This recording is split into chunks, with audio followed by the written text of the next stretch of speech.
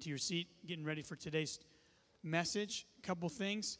The first thing is Saturday, August the 28th. Say Saturday. August 28th. There you go. We are starting something new for the men here at Vine Church Family. We're doing a men's breakfast Saturday, August the 28th at 9 a.m. at Edgar's. So we'll let you know. I'll let you know as we get closer to that. We'll send it out in the emails, and we'll have it all that and all stuff. Edgar's is so manly.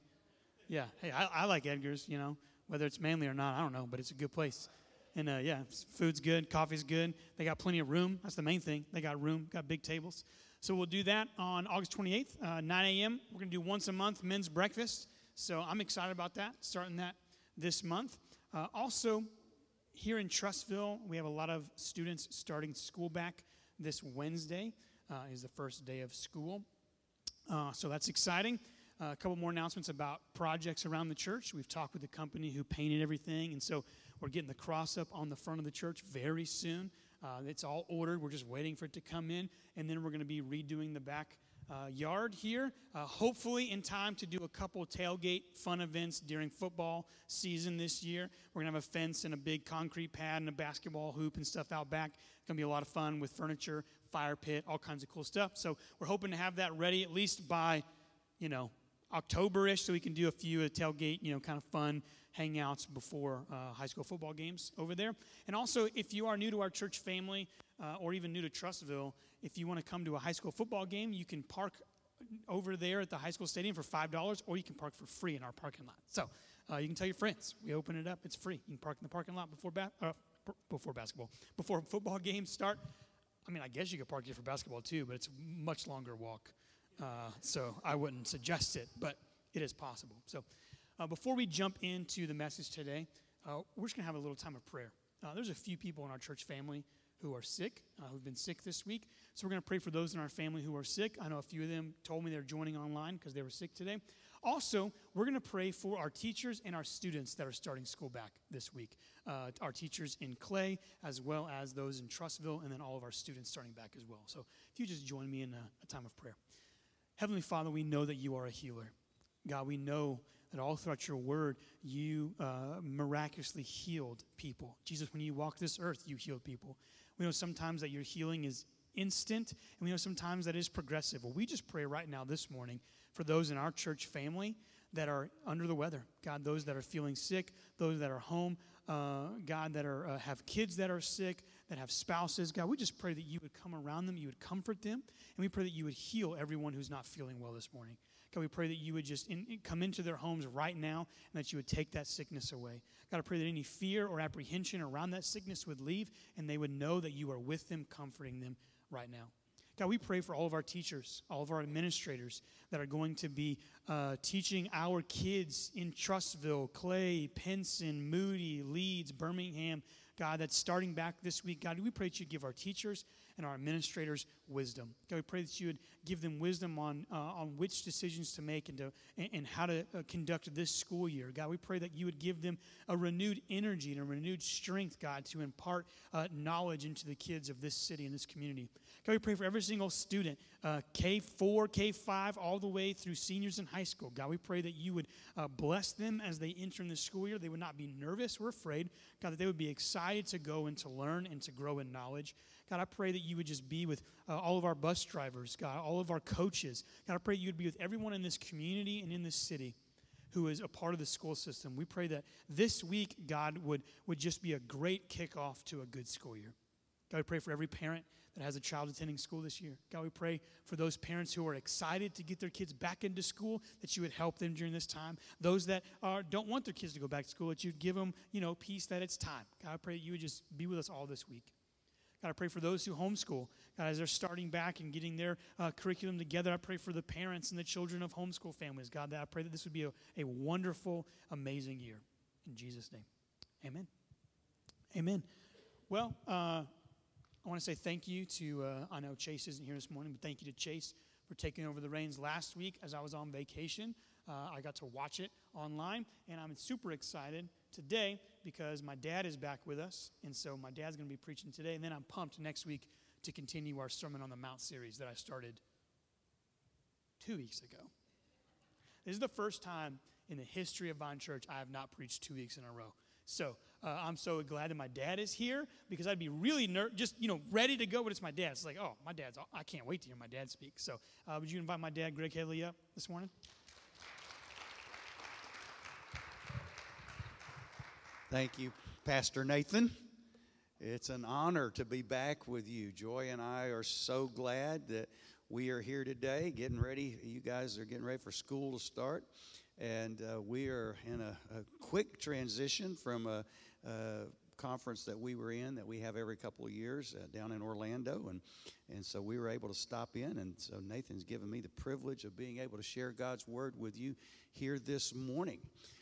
To those that are watching online, thank you for joining with us. I want to give a shout out to two of your most faithful online listeners. They listen every single week to Vine Church. Lamar and Jimmy Headley, my mom and dad, Nathan's grandparents.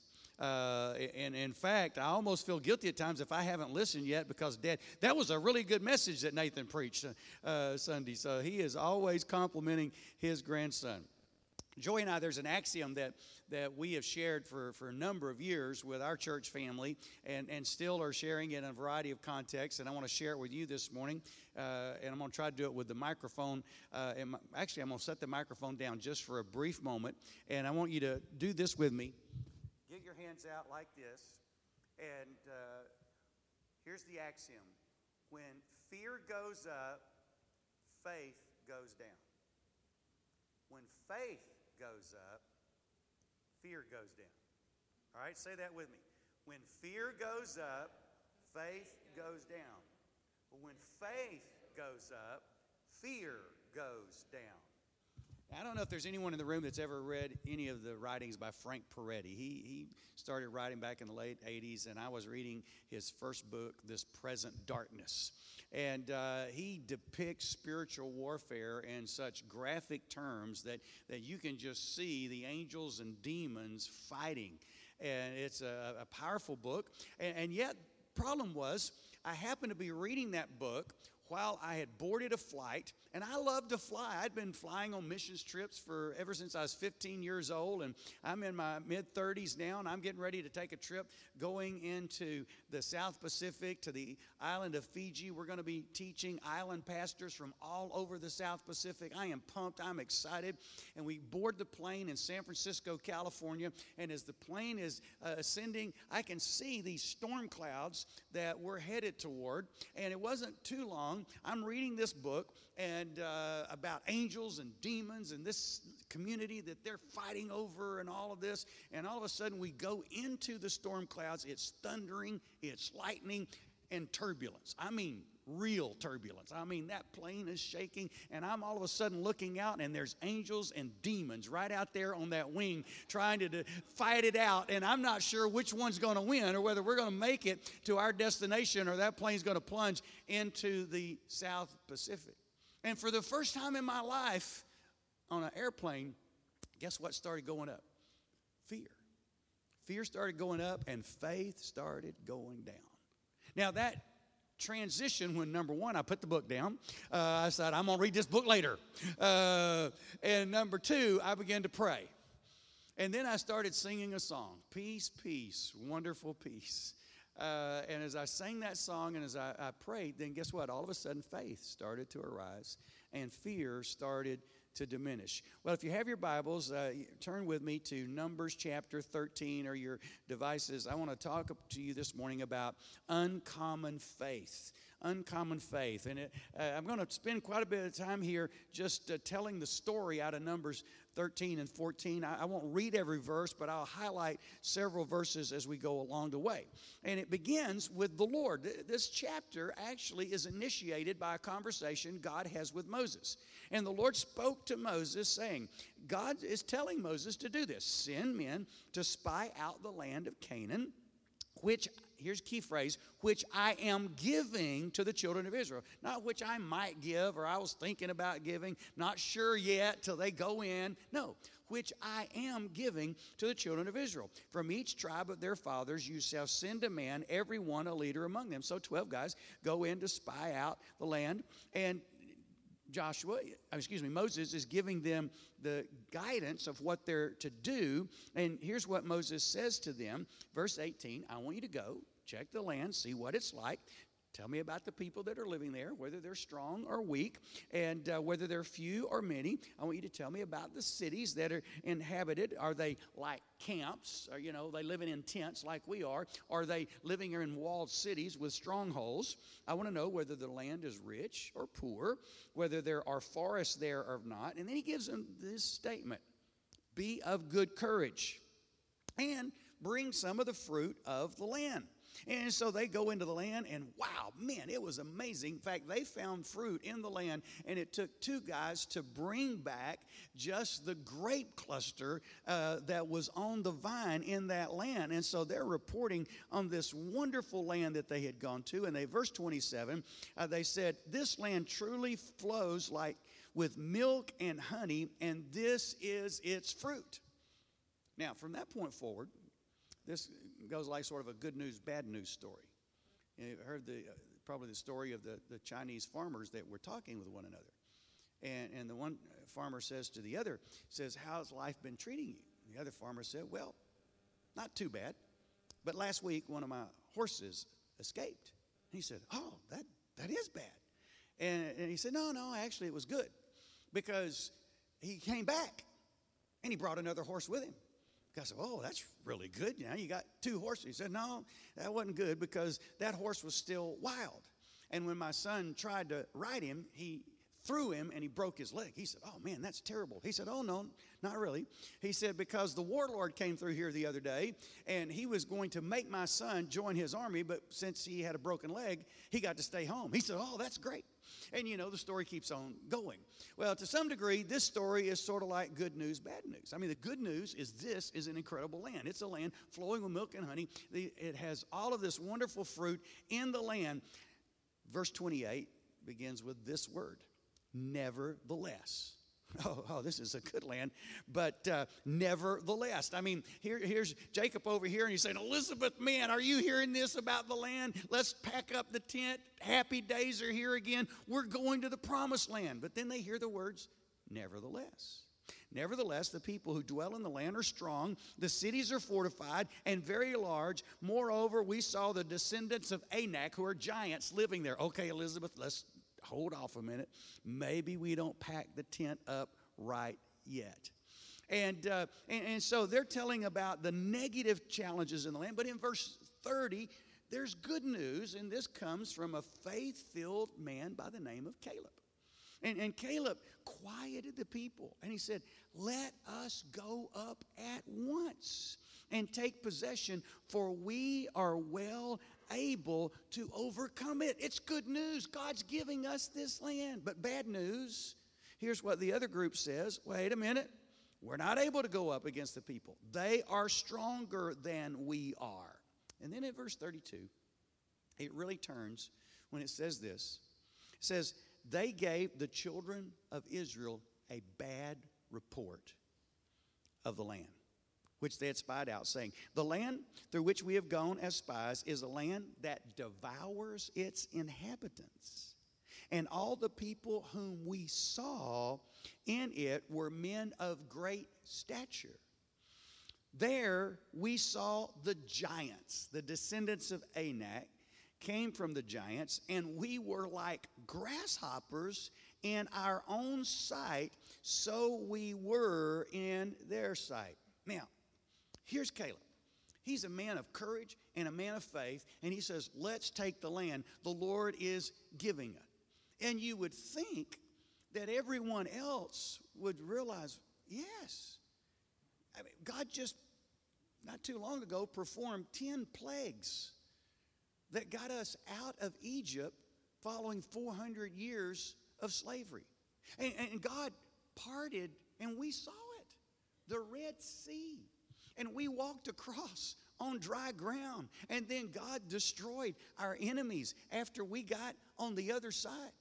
Then after we ended up out here in the wilderness and we didn't have any water to drink, God brought water out of a rock to provide nourishment for all of us. And then he gives us manna every morning. He's even sent us quail. I used to hunt quail. My granddaddy down in Chilton County. That was one of my, anyway, I'm getting distracted.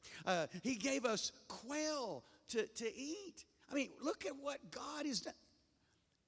There's a pillar of fire every night that keeps us warm here in the desert from the night cold. There's a pillar of cloud every day that protects us from the hot rays of the sun while we're out in the desert. And then when that cloud begins to move, we know that God is leading us to our next place. I mean, you would think after all of that even the pessimist would be convinced. But no, they still doubted the power of God. And from this point forward, this report is no longer unanimous. There's a split in the Israelite Promised Land Committee, 10-2. The majority report, as we just read, says this land devours its inhabitants. We're like grasshoppers in light of the giants that are in this land. And then when you get to chapter 14, it says, all the congregation followed the majority report. They lifted up their voices and they cried and they wept. And then the children of Israel complained. And then they said, why has the Lord brought us out here in the wilderness to fall by the sword? And I want you to listen to these words because it's going to become very relevant in a little bit. That our wives and our children should become victims. Now, I get that. As a husband, I want to make sure that my wife and my children and my grandchildren are protected. And they were concerned that their wives and their children would become victims. Would it not be better if we didn't return to Egypt? Let us select a leader and return to Egypt. By this point, Jacob's saying, Elizabeth, we're not going, period. Don't pack anything. In fact, if we're going to pack and go back. We're not going to go forward. And, you know, isn't it amazing how sometimes how short our memories can be of what God's done in our lives and what God's brought us out of? For these folks, they had 400 years of slavery in their history.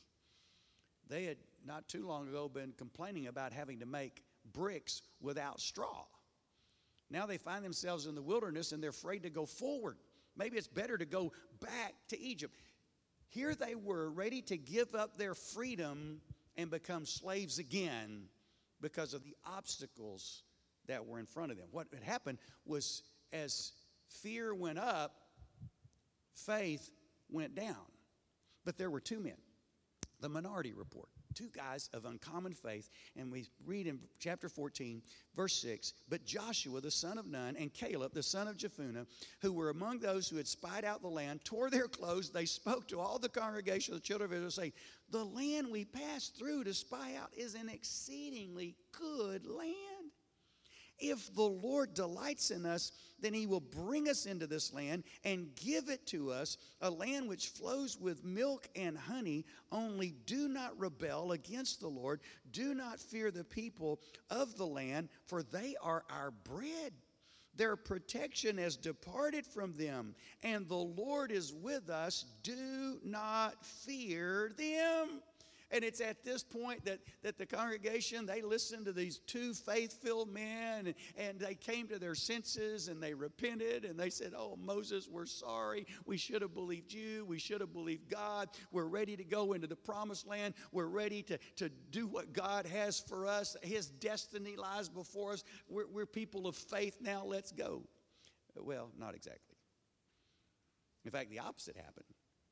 It said in verse 10, and all the congregations said to stone them with stones. Now, this was a rough crowd.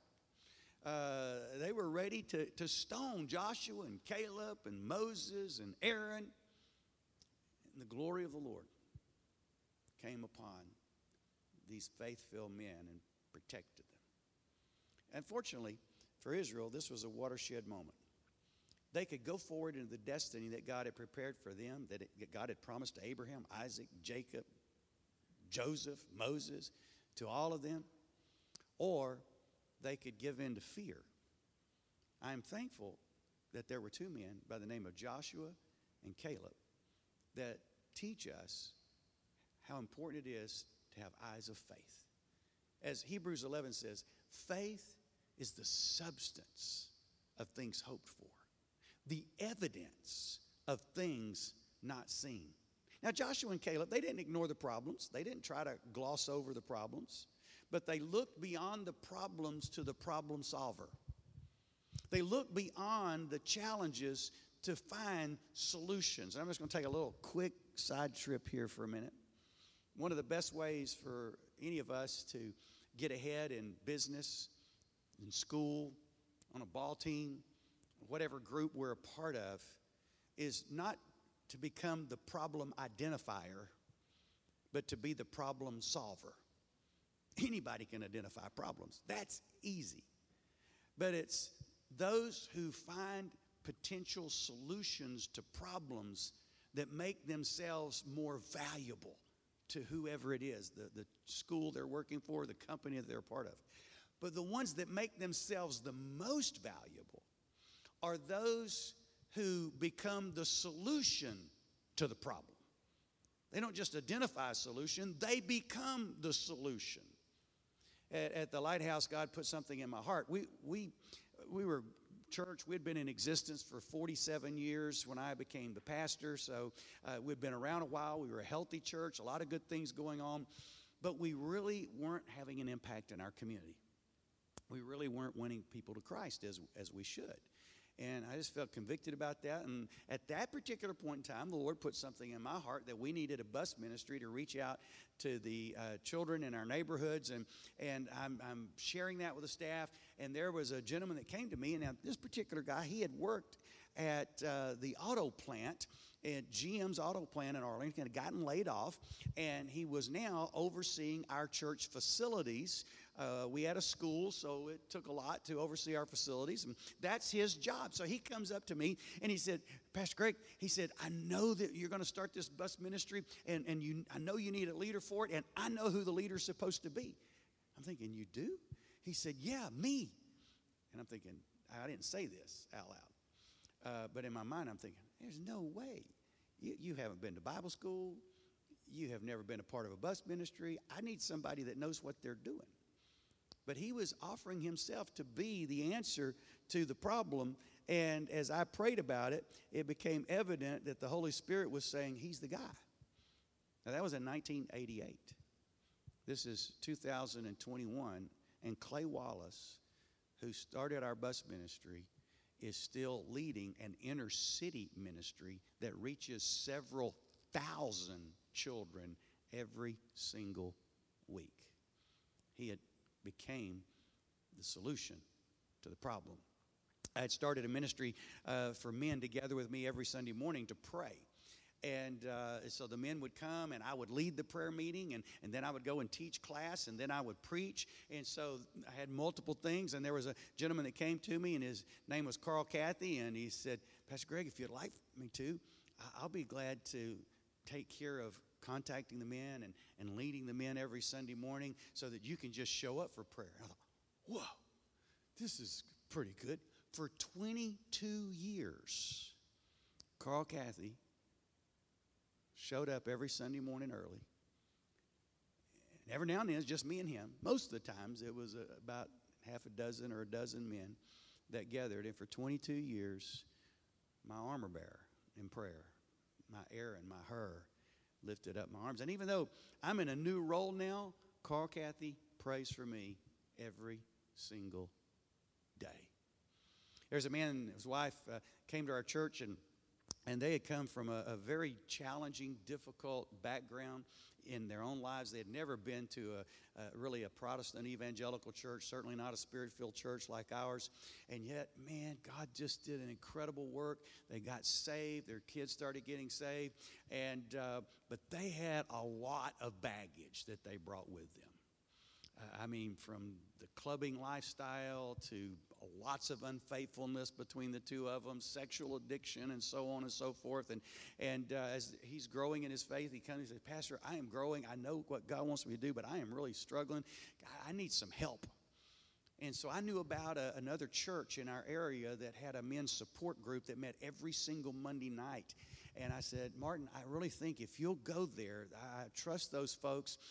They're a sister church, and they've got a great support group for men. So he went there every Monday night for a year. And toward the end of that year, he came to me and said, Pastor, I think we need this at our church. I said, well, Martin, I know that would be pretty good, but this is pretty intense and it requires somebody that's trained. And he said, well, Pastor, I've already talked to the leader over there, and I know the training that they go through, and I'm willing to go through that training. And he said he'll mentor me for a second year. So for a second full year, every single Monday night. Now, he also went to all of the trainings that particular ministry had, but every single Monday night, he was there and he was getting mentored.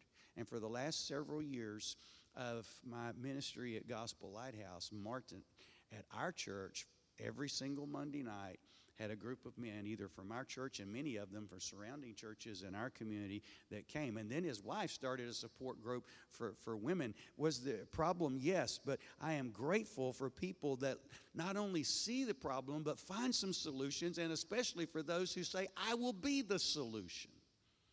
And we have that in Joshua and Caleb right here. So, in light of what we've read, I want to ask you 3 questions this morning. First question is, what do you see? Second question is, who are you following? Third question is, where are you going? Question number 1, what do you see? Do you have eyes of fear or eyes of faith?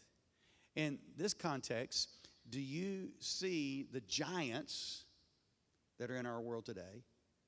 Or do you look beyond the giants and do you see God? Now, unfortunately, sometimes the majority is not right. And that's the case in this particular story, because in this particular story, the majority report they saw through the eyes of fear. They saw the problems instead of the promise. In verse 2, it says, send them to spy out the land of Canaan, which I am giving to them, the land which I am giving. And then in verse 28, we saw that word that I mentioned to you, nevertheless. God was going to give them the land, but they heard the nevertheless. They saw through the eyes of fear instead of the eyes of faith. They saw the giants instead of the grapes. Here's a land that flows with milk and honey. Everybody was in agreement on that. There are these wonderful grapes that are in the land, but there are giants in the land. And in comparison, we're nothing but grasshoppers. Now, I want to be honest with you today. There are a lot of giants in our land, in our culture, in our society. There are giants out to destroy our families. Giants of abuse, abandonment, adultery. Many oftentimes leading to divorce. Giants that want to enslave us. Giants of greed and lust and immorality. I mentioned Martin and Cynthia. They had some strongholds, some giant strongholds in their life. Alcohol, drugs, pornography, gambling. There are giants out there that want to capture our way of thinking, that we're nothing more than a product of chance, that there is no God, there atheism. There are a lot of politically correct giants out there that resist what God's word has to say, and people of faith. I understand there are giants in the land, but I want us to listen to the Minority Report, because in the Minority Report, they saw through the eyes of faith. They saw victory instead of defeat. What did Caleb say? We should be on to the next part, I think. Keep going.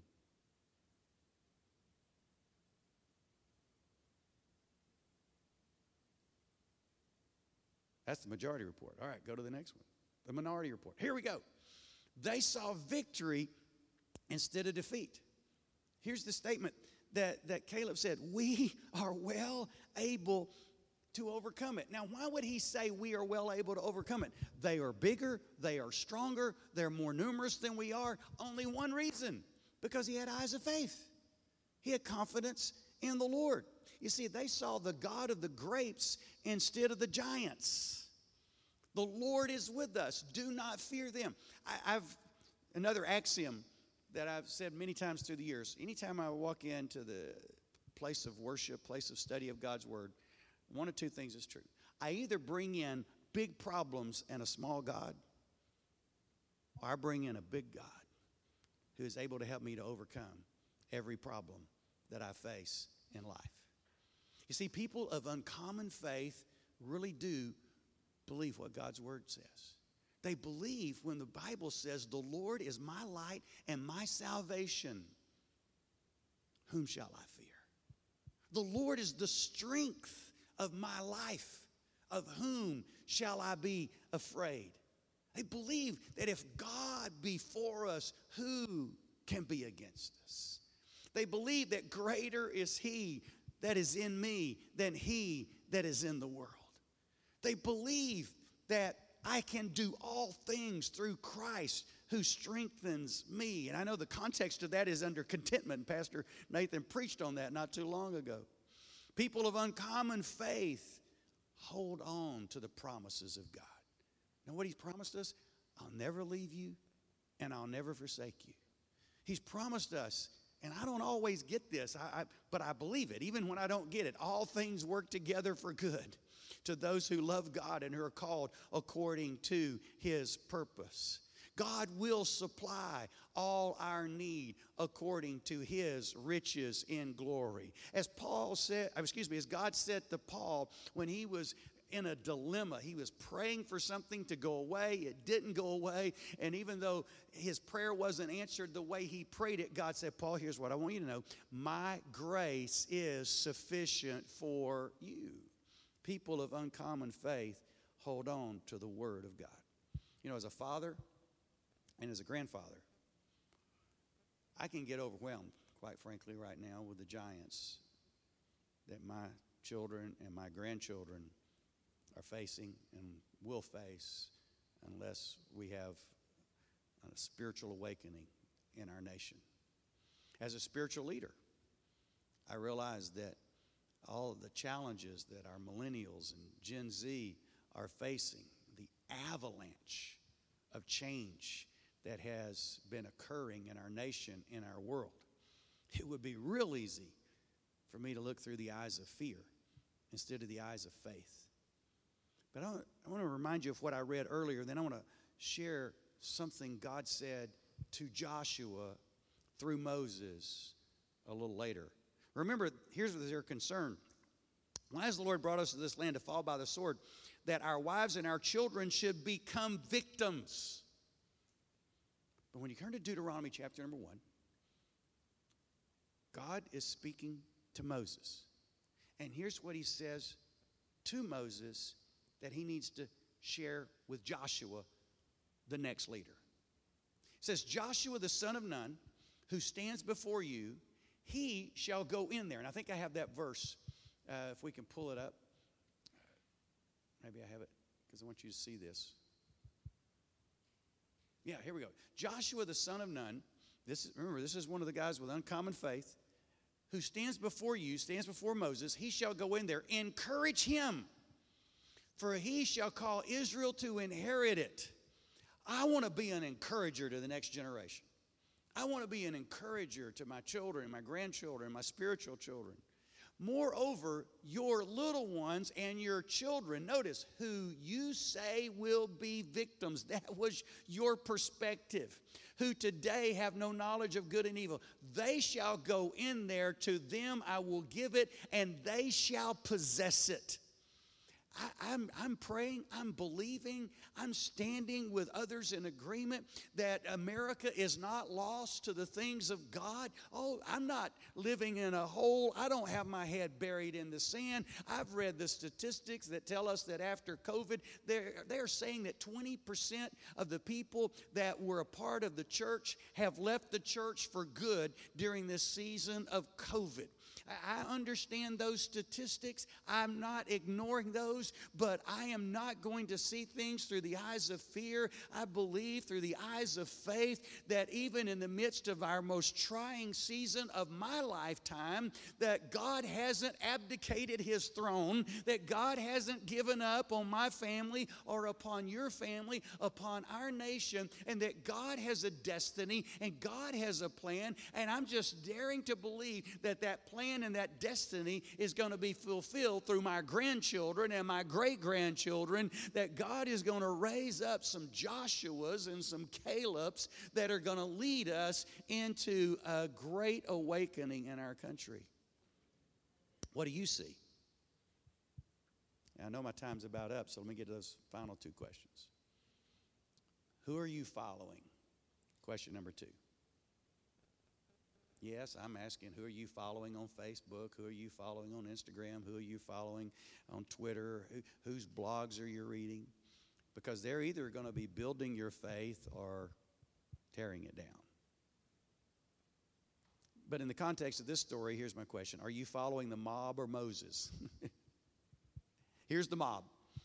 And you can find them on Facebook today. All right? They're right here, chapter 14. So all the congregation lifted up their voices and cried, and the people wept that night. There's a lot of people out there just discouraged.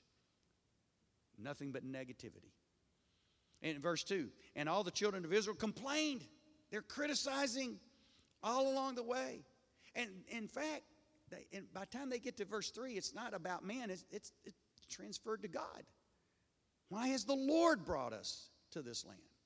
They're questioning God's plan, questioning God's care, and they end up with a rebellious spirit.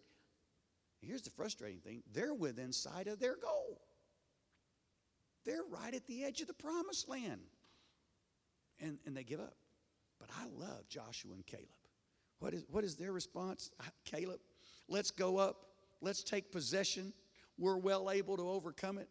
Joshua and Caleb stand before the people in chapter 14. The land is good.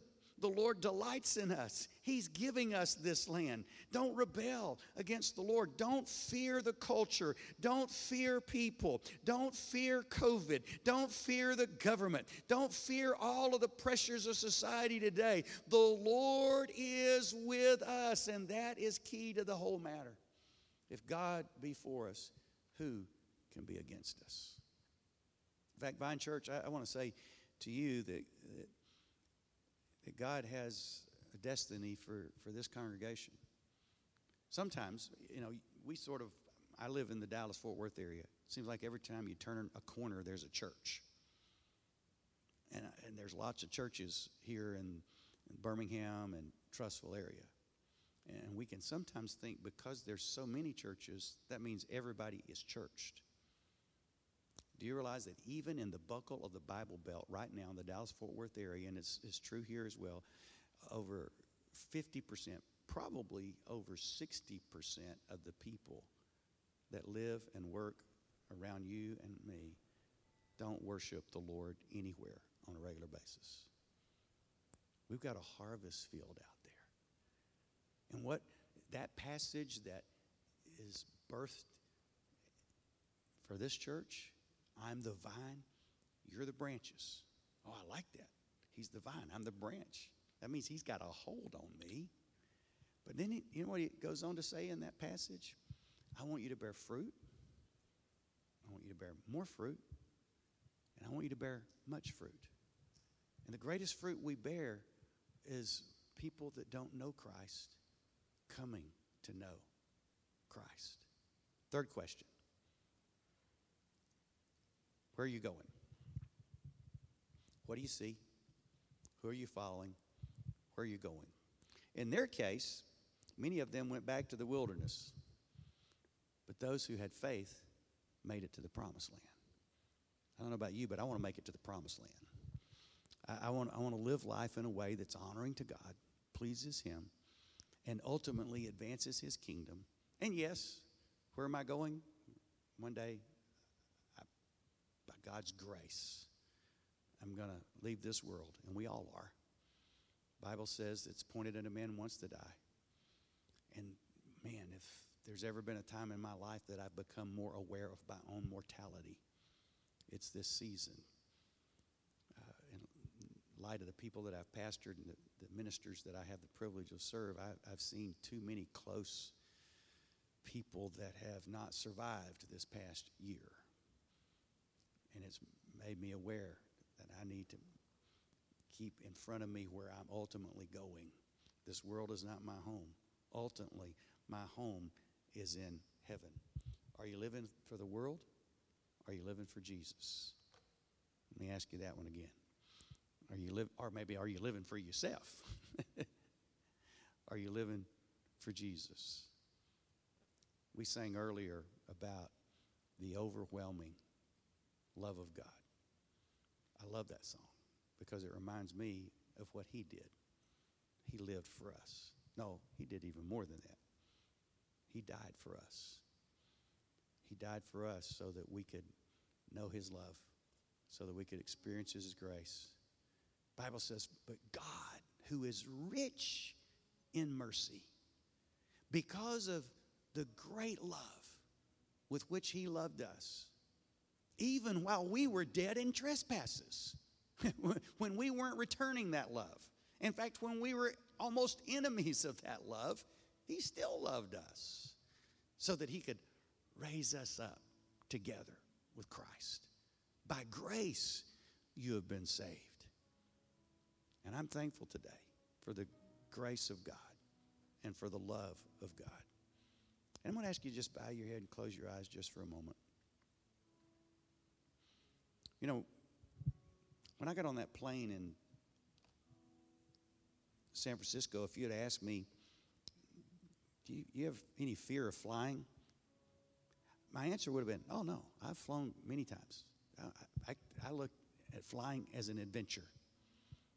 But all of a sudden, in just a matter of less than an hour, circumstances changed such that I had a profound fear of something that I hadn't been fearful before.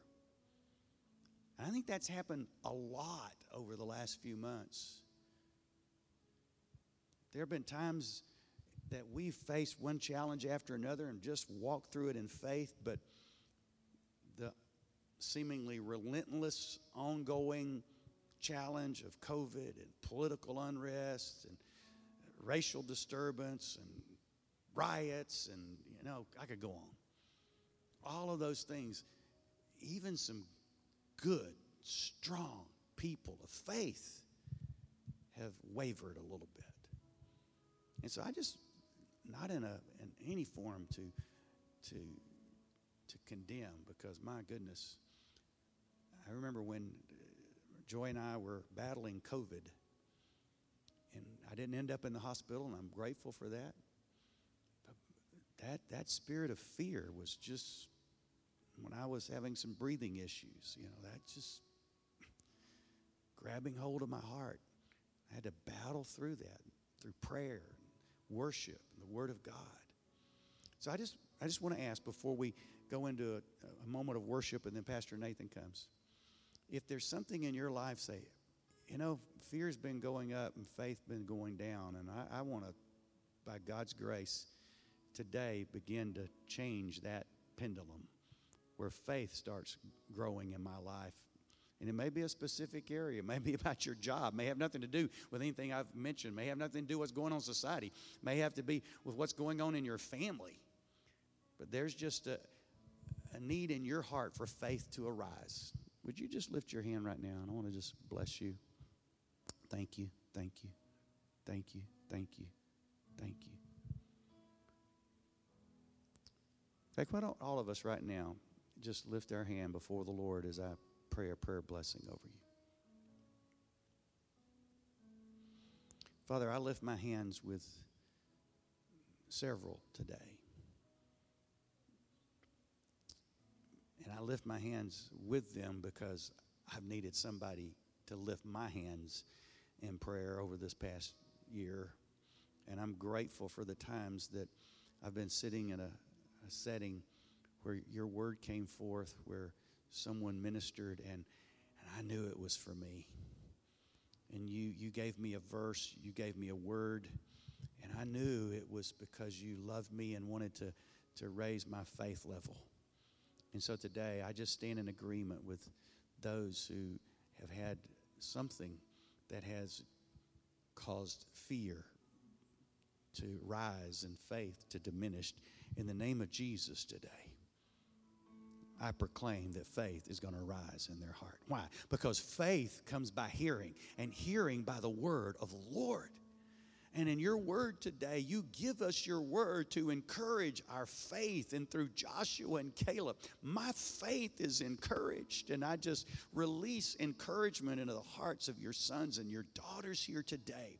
Lord Jesus, whatever that issue is, whatever that challenge is, whatever that giant may be in their life, I thank you that you are greater than every giant. Your grace is sufficient for every challenge in our life. Your miracle working power is available to us today. And I thank you and praise you for that in Jesus' precious name. And as we sing this song that focuses our attention not on our problems, not on our needs, not even on our faith, but no, it focuses our attention on His, realizing that we had a problem and He became the solution to the problem. Our greatest problem was sin, and so God sent a Savior. The sentence was death, and so He died in our place. That's the overwhelming love of God. Let's keep that in mind as we sing this song.